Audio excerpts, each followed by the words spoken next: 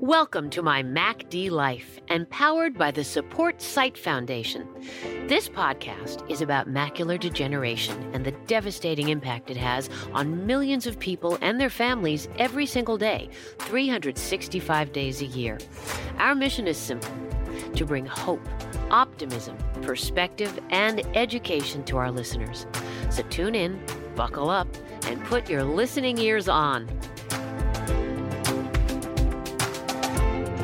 Support for today's My MACD Life podcast comes from Healthy Vision Association, Novartis, Vispero, Centric Bank, and Hinkelstein & Associates.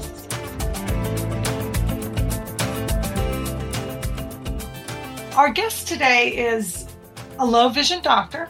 She's extraordinary. She cares about her patients. She cares about the students that she teaches. She cares about macular degeneration and, the topic of this show, and frankly, other eye diseases that bring people to her. Folks, I want to introduce Dr. Erin Kenny. And Dr. Kenny is the chief, you're going to say this with me, Dr. Kenny, right? So I get it right? The chief of the William Feinblum Vision Rehabilitation Center at Salus University in one of my favorite places in the world, Philadelphia, Pennsylvania. We haven't had a low vision doctor on the show yet. You're the first, and that's for a reason, because in my mind, you're one of the best actually. I'm honored. Thank you. Yes. So welcome. So let's really break this down into some basics, and as we start this conversation. Are you ready? Absolutely. Explain to the listeners, what is low vision? So low vision means that there is something that you cannot do because of your vision. So sometimes people have this idea that it needs to be a visual acuity of 20/70 or worse, or you have to have a certain visual field problem. But truly, my definition of low vision is all about function. So if there is something that you want to do and you are unable to do it because of your vision, then I would define that as low vision. So it's definitely a functional thing, not so much a quantitative or a qualitative aspect. It is a functional problem that you're having because of your vision. So that would be my definition of low vision. Perfect. Does everyone have or get low vision at some point in their lives, particularly as they grow older, maybe? Not always. So sometimes, even if you maybe have a reduction in visual acuity or a reduction in your central vision, but you're still functioning fine, then you're not low vision. But on the other hand, you can have 20/20 vision, but still struggling to do something, then that would be low vision. So with your question of does everybody eventually get low vision, I would say no, but that doesn't mean that, it's not a possibility later on in life. That's interesting. And I think we need to underscore that for everyone listening and people tuning in. So low vision is based on tasks. Yes.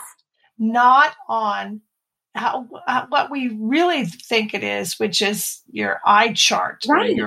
Right. And sometimes, I'll have patients that, looking at the eye chart, they see 20/30, which is just 2 lines worse than 20/20. And their doctor might be like, yeah, that's great. Everything looks good. You're good to go. But that patient knows that when they're trying to read the newspaper that they're struggling, or maybe that faces just aren't as clear as they used to be. That visual acuity, although it's important to know and understand, the thing that I really want to focus on is their daily issues that they're having. So it's that seeing the face, or maybe reading the newspaper with greater ease. So like you said, of course we take vision with eye charts, but really it's based off the patient and their function. Right. One of the things we say at the foundation when we are talking with constituents, with folks who suffer from macular degeneration, is that you don't see with your eyes, you see with your brain. Can you comment on that? Sure. So, there's so many aspects of vision. There's the central vision, there's your contrast sensitivity, there's your color vision. So there's so many aspects of vision that kind of form to create an image for your brain to interpret. So, as much as people think it is just the eye chart or one specific thing versus the other, there's so many different aspects that come into vision, are a part of our vision, and that's how our brain interprets it. So we want to make sure that we highlight all parts of our vision and, help out in all those different areas to make sure that our brain is getting the best image that it possibly can. Giving people time to kind of process that, because we're going to go on, because this is all about learning on My MACD Life. Absolutely. Right? Yeah. It's about people understanding the different pieces that are part of their living life with MACD. So let's go in, let's keep this going. And here's another question, and we get this from our listeners and from our folks who are friends of the foundation and My MACD Life. There's a lot of eye doctors. Yep. Can you walk people through the differences between professionals that take care of their eye or help them with their eyesight? And then lastly, where does a low vision doctor fit in? And what is a low vision doctor? Is there one? Sure. Yeah, I would love to do that. So when it comes to eye care specialists, they're usually broken into two main categories, which would be an optometrist and an ophthalmologist. Depending on the severity of the macular degeneration might determine who is monitoring or who is following you for your macular degeneration. You can say MACD, by the way. MACD. It's easier. It is definitely easier. If you have MACD that maybe needs treatment with an injection, then you would definitely be seen by an ophthalmologist. But suppose you have mild MACD, you might be followed by an optometrist. The thing that makes a low vision doctor different, though, is that low vision doctors strictly focus on the function of your vision. So I always say that a low vision ocular or low vision eye exam is goal oriented. So when you come into that exam, I'm asking you questions that probably your primary eye care doctor is not asking you. I'm asking you about watching television. I'm asking how you're cooking. Are you cleaning okay? Can you see the dust on the table? I'm asking questions about identifying colors. Can you, when it comes to your activities of daily living, do you have any issues with identifying different colors when you're getting dressed? Are you able to apply your makeup in a comfortable way? So those are questions that the primary eye care doctor is not asking. And that's where a low vision doctor truly comes in. We want to get into the nitty gritty, everyday activities that the patient is struggling with. And so what we're doing is we're really focusing on a goal-oriented examination and really just being able to make patients with MACD have a more independent life and really improve their quality of life. So that's where I say a low vision doctor kind of is separate from the other primary eye care doctors. I find that one thing that happens is there's often this hiccup that patients will be followed by an ophthalmologist or an optometrist for years for their MACD. And, they'll be telling their doctor, I'm having issues with my reading, or, I feel like my vision isn't the best that it could be. And the doctor will sometimes say, there's not really anything else I can do. And that answer is so frustrating. Oh, that drives me crazy. It makes my blood boil. I know. So I find that a lot of times when these patients come to me, when they finally get to the low vision exam, they're almost frustrated with the process, because they'll say to me, why didn't I know about you before? Why didn't someone tell me about you? And so that's one thing that I find is kind of... Why do they do that? Dr. Kenny? What? Let's talk about that, because we have people contact us and say, no one ever spoke to me about low vision. I know. It's frustrating. I would like to think that it's just that their priority at that time is the ocular health, and I obviously am so impressed with what ophthalmologists and optometrists do. They laser in and they really focus on the ocular health and their point of making sure it's not progressing. But sometimes I also think it's just a kind of an afterthought, something that they're not thinking of that patient as a whole person. Because they have to go home after they leave that. And I know you see patients every day. You take care of their eyes too, in a different way, as you just described. But they have to go home and they have to make lunch.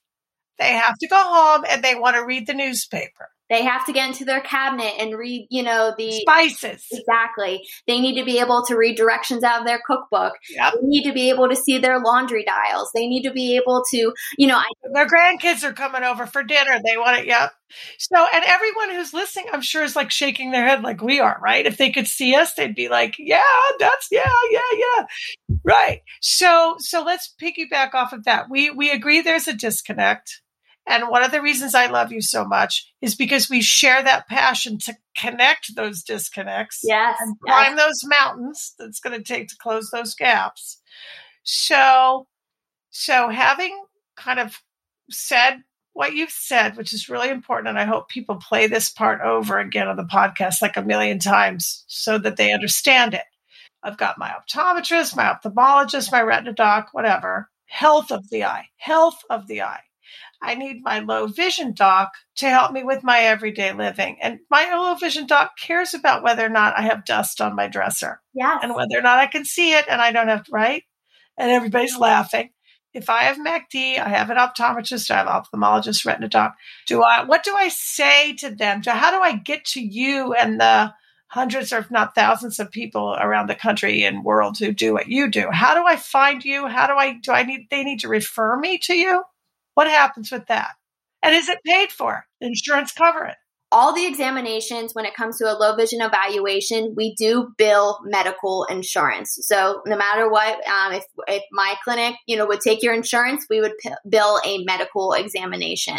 So when it comes to the actual evaluation with the low vision optometrist, insurance does cover it.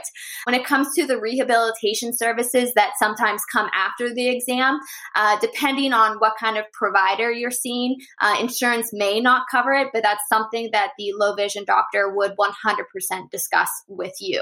The initial exam itself. It will be covered. It would be covered. And I know every hammer sees a nail. Yeah. And you're a low vision, one of the best ever. But should everyone have a low vision exam if they have macular degeneration? Now, I know you referred to it earlier, depending on what stage they're in. And in previous episodes, we talk about early, middle, late.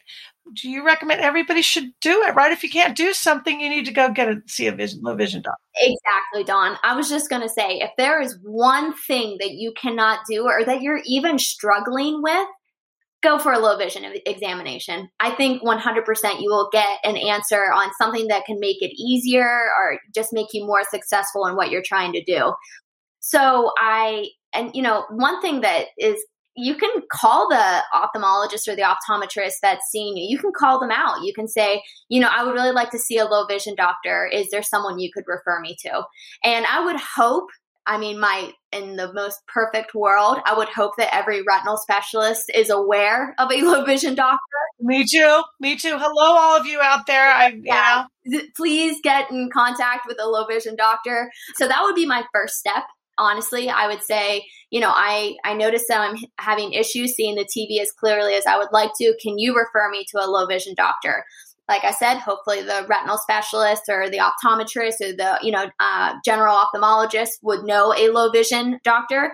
If not, you can do research. One of the first steps you could do is actually look. Every state has a state agency for the visually impaired. So that would be another resource that you could go to.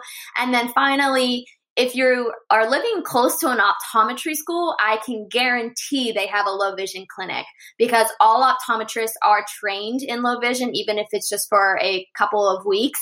I'm not saying that every optometrist does low vision because that's not true. But if you are near an optometry school in the United States, that would be definitely another resource that you could reach out to. Good. And you can reach out to us at the Support Sight Foundation and we'll help you too. So those are great ideas. And we're going to put them, we post the resources from each episode on our website. So folks, go to mymacdlife.org and there's a if you click on this episode, you're going to see links and resources that we call out based on our conversation. So that's great advice, Erin. I love the foundation. I love that. I love that what a great resource. Because you're right. Not every patient, not every doctor is going to, automatically send them. You brought up a really great point about earlier rather than later. A lot of times if we see a patient and, maybe they're just beginning to struggle with some issues, sometimes it's just appropriate lighting might be the recommendation, or maybe a little bit. Could be very low tech. Exactly. So, it could be a non-optical approach, meaning it's not really a low vision device. Sometimes they can just say, really, you just need enlarged print and better lighting. But on the other hand, I think that's a better starting point than being very severely visually impaired. And, we're going right to the big guns to help these patients out, no matter what though. Or really frustrated by then, and then you want to give up, which I know a lot of our audience, feels that way. Like, I'm so frustrated I can't do what I used to do. Yes. And then I want to give up on it. It's depressing and it's all that. And, I don't want to ask for help. But whereas if they just would have had a low vision exam and learned some very basics from the beginning. I agree. And I feel that knowledge is just so important. Exactly. Knowledge is power. So even if we show you something and you're like, I'm not ready for that, I don't think that's necessary, that's okay. That's okay. You have that bit of knowledge now in the back of your brain so that if something would ever happen that maybe your vision does decrease over the next couple of years, you at least know in the back of your mind, wait a minute, Dr. Kenny showed me something and I think it might be time for that. It's empowering too, which is what we try to do with this show, with the foundation. This is why we're doing this. So let's, we've got a few more minutes left. I want to go in a different direction. Sure. So we've defined low vision. People understand it's task-driven. People understand those resources are out there and they have to ask for them. That's our key takeaway. Yeah. Right now, you have to ask for it. Don't be afraid. Okay. And we're going to put that on our website. What are the 3 questions to ask or what have you? And it's already on supportsight.org. So Dr. Kenny, let's talk about you for a second. You could have chosen a lot of career paths. Why low vision? Why the eyes? I always knew I wanted to go into the healthcare field, and I was a cheerleader in college, so I do have a lot of energy. You're a cheerleader? Yes. Now, for low vision. And I enjoy helping people. I enjoy, making other people happy. And I found that when I went to optometry school, I obviously was very interested in the eye, but the low vision course really I connected with. I actually had a visually impaired great aunt, and she had macular degeneration. Of course, everyone has a great aunt that had MACD. I swear to God, even if you didn't know it, you had one.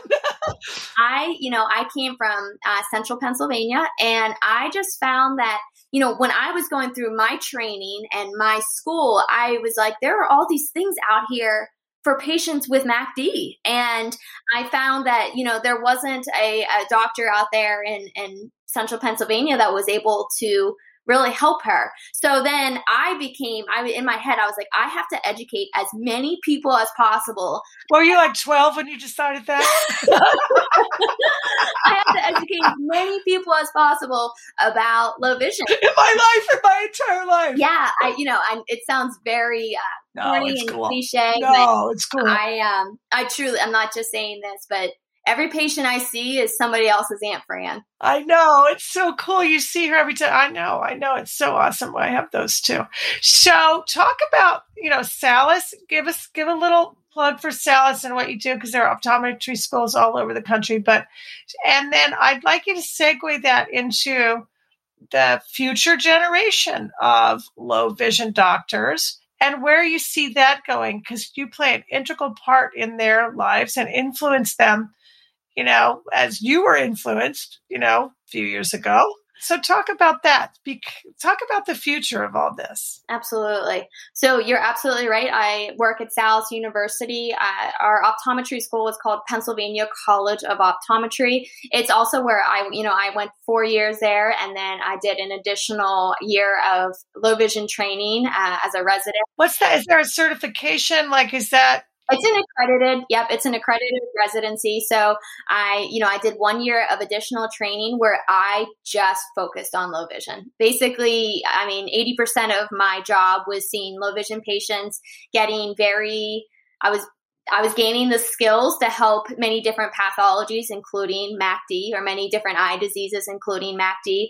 So yeah, I went there. I did an additional year of training specifically in low vision rehabilitation. And then I was hired at the same place that I did my residency at the William Feinblum Vision Rehabilitation Center. You saw a good thing and wanted to keep it. Yeah, well, I did. I really love my job. I'm not just saying that. I work basically in like the most beautiful nirvana of low vision. I have social workers there, which is, they're amazing. They're able to help our patients with the psychosocial aspects. So as you can imagine, anxiety, depression. So they're a great resource. They're a great part of our team.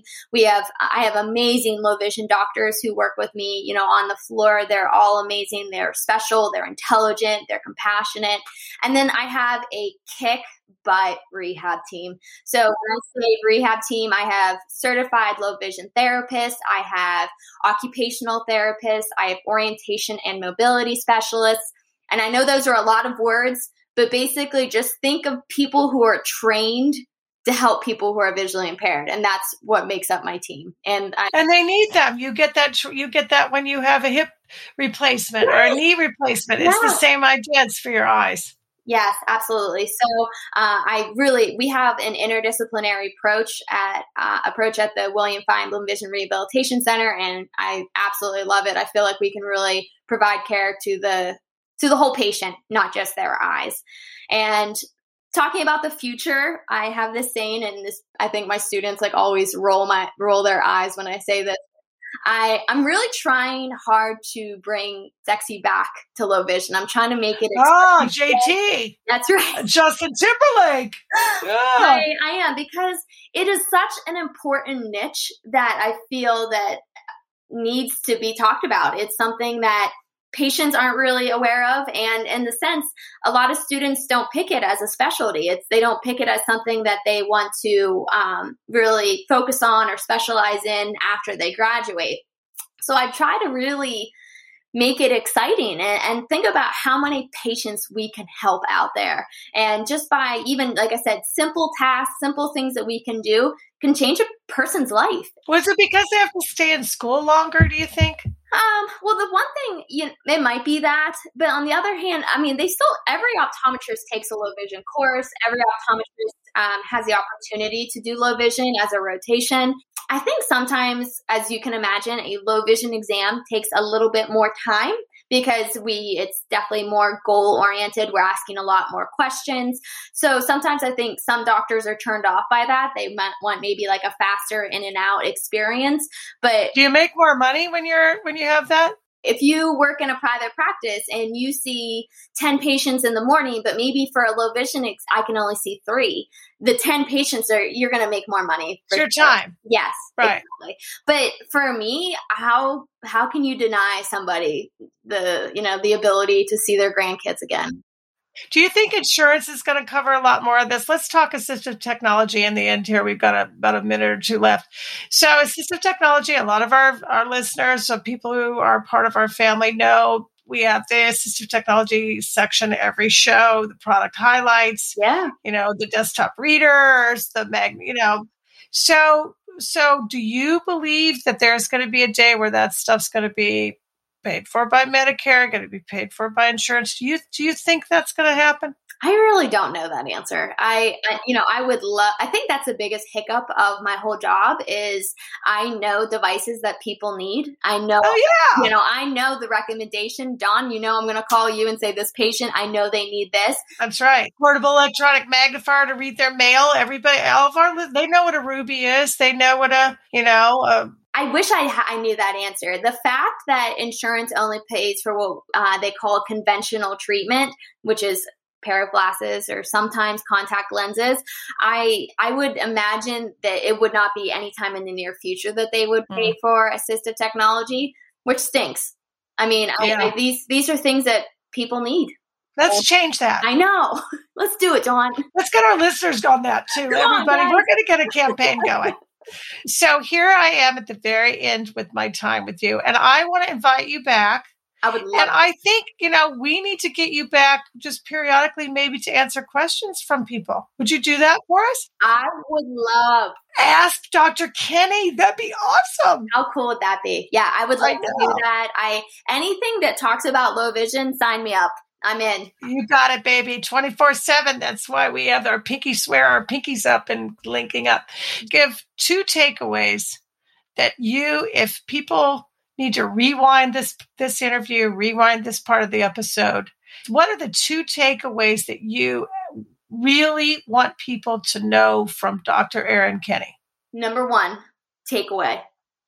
Low vision is not a visual acuity. It is a functional issue that you're having because of your vision. So if you would ever say, I'm having difficulties reading my newspaper, even if you have a great central vision, that is low vision. So that's my first takeaway. Low vision is about function. It's not about numbers. And then number 2, do not be afraid to ask your eye doctor to be referred to a low vision doctor. You deserve the opportunity to be evaluated by someone who specializes in low vision rehabilitation. So don't be afraid. Don't think you're annoying them. If anything, they're probably going to be embarrassed that they didn't do it beforehand. So those are my 2 takeaways, Dawn. Love it. Love you. Love you. Thank you. Come back. Anytime. This program is empowered by the Support Sight Foundation. The Support Sight Foundation mission is to save sight for millions of people who suffer from age-related macular degeneration, AMD. As a 501c3 public charity, our goal is to provide patient education and access to low vision resources to help individuals, families, and caregivers whose lives are severely impacted by AMD. The Support Sight Foundation funds innovative research projects to discover effective new tools, technology, and treatments. The Support Sight Foundation, supportsight.org, supportsight.org, or call us at 888-681-8773 and connect with us on social media. Thank you. Thanks for being with us on My MACD Life, the podcast with a vision to bring hope, optimism, perspective, and education to our listeners. For more information and many great, incredible resources, visit mymacdlife.org. This program is supported by amazing listeners like you. Please consider a donation to keep our mission moving forward. Remember to subscribe to this podcast on iTunes or wherever you get your podcasts. Until next time, keep living with hope.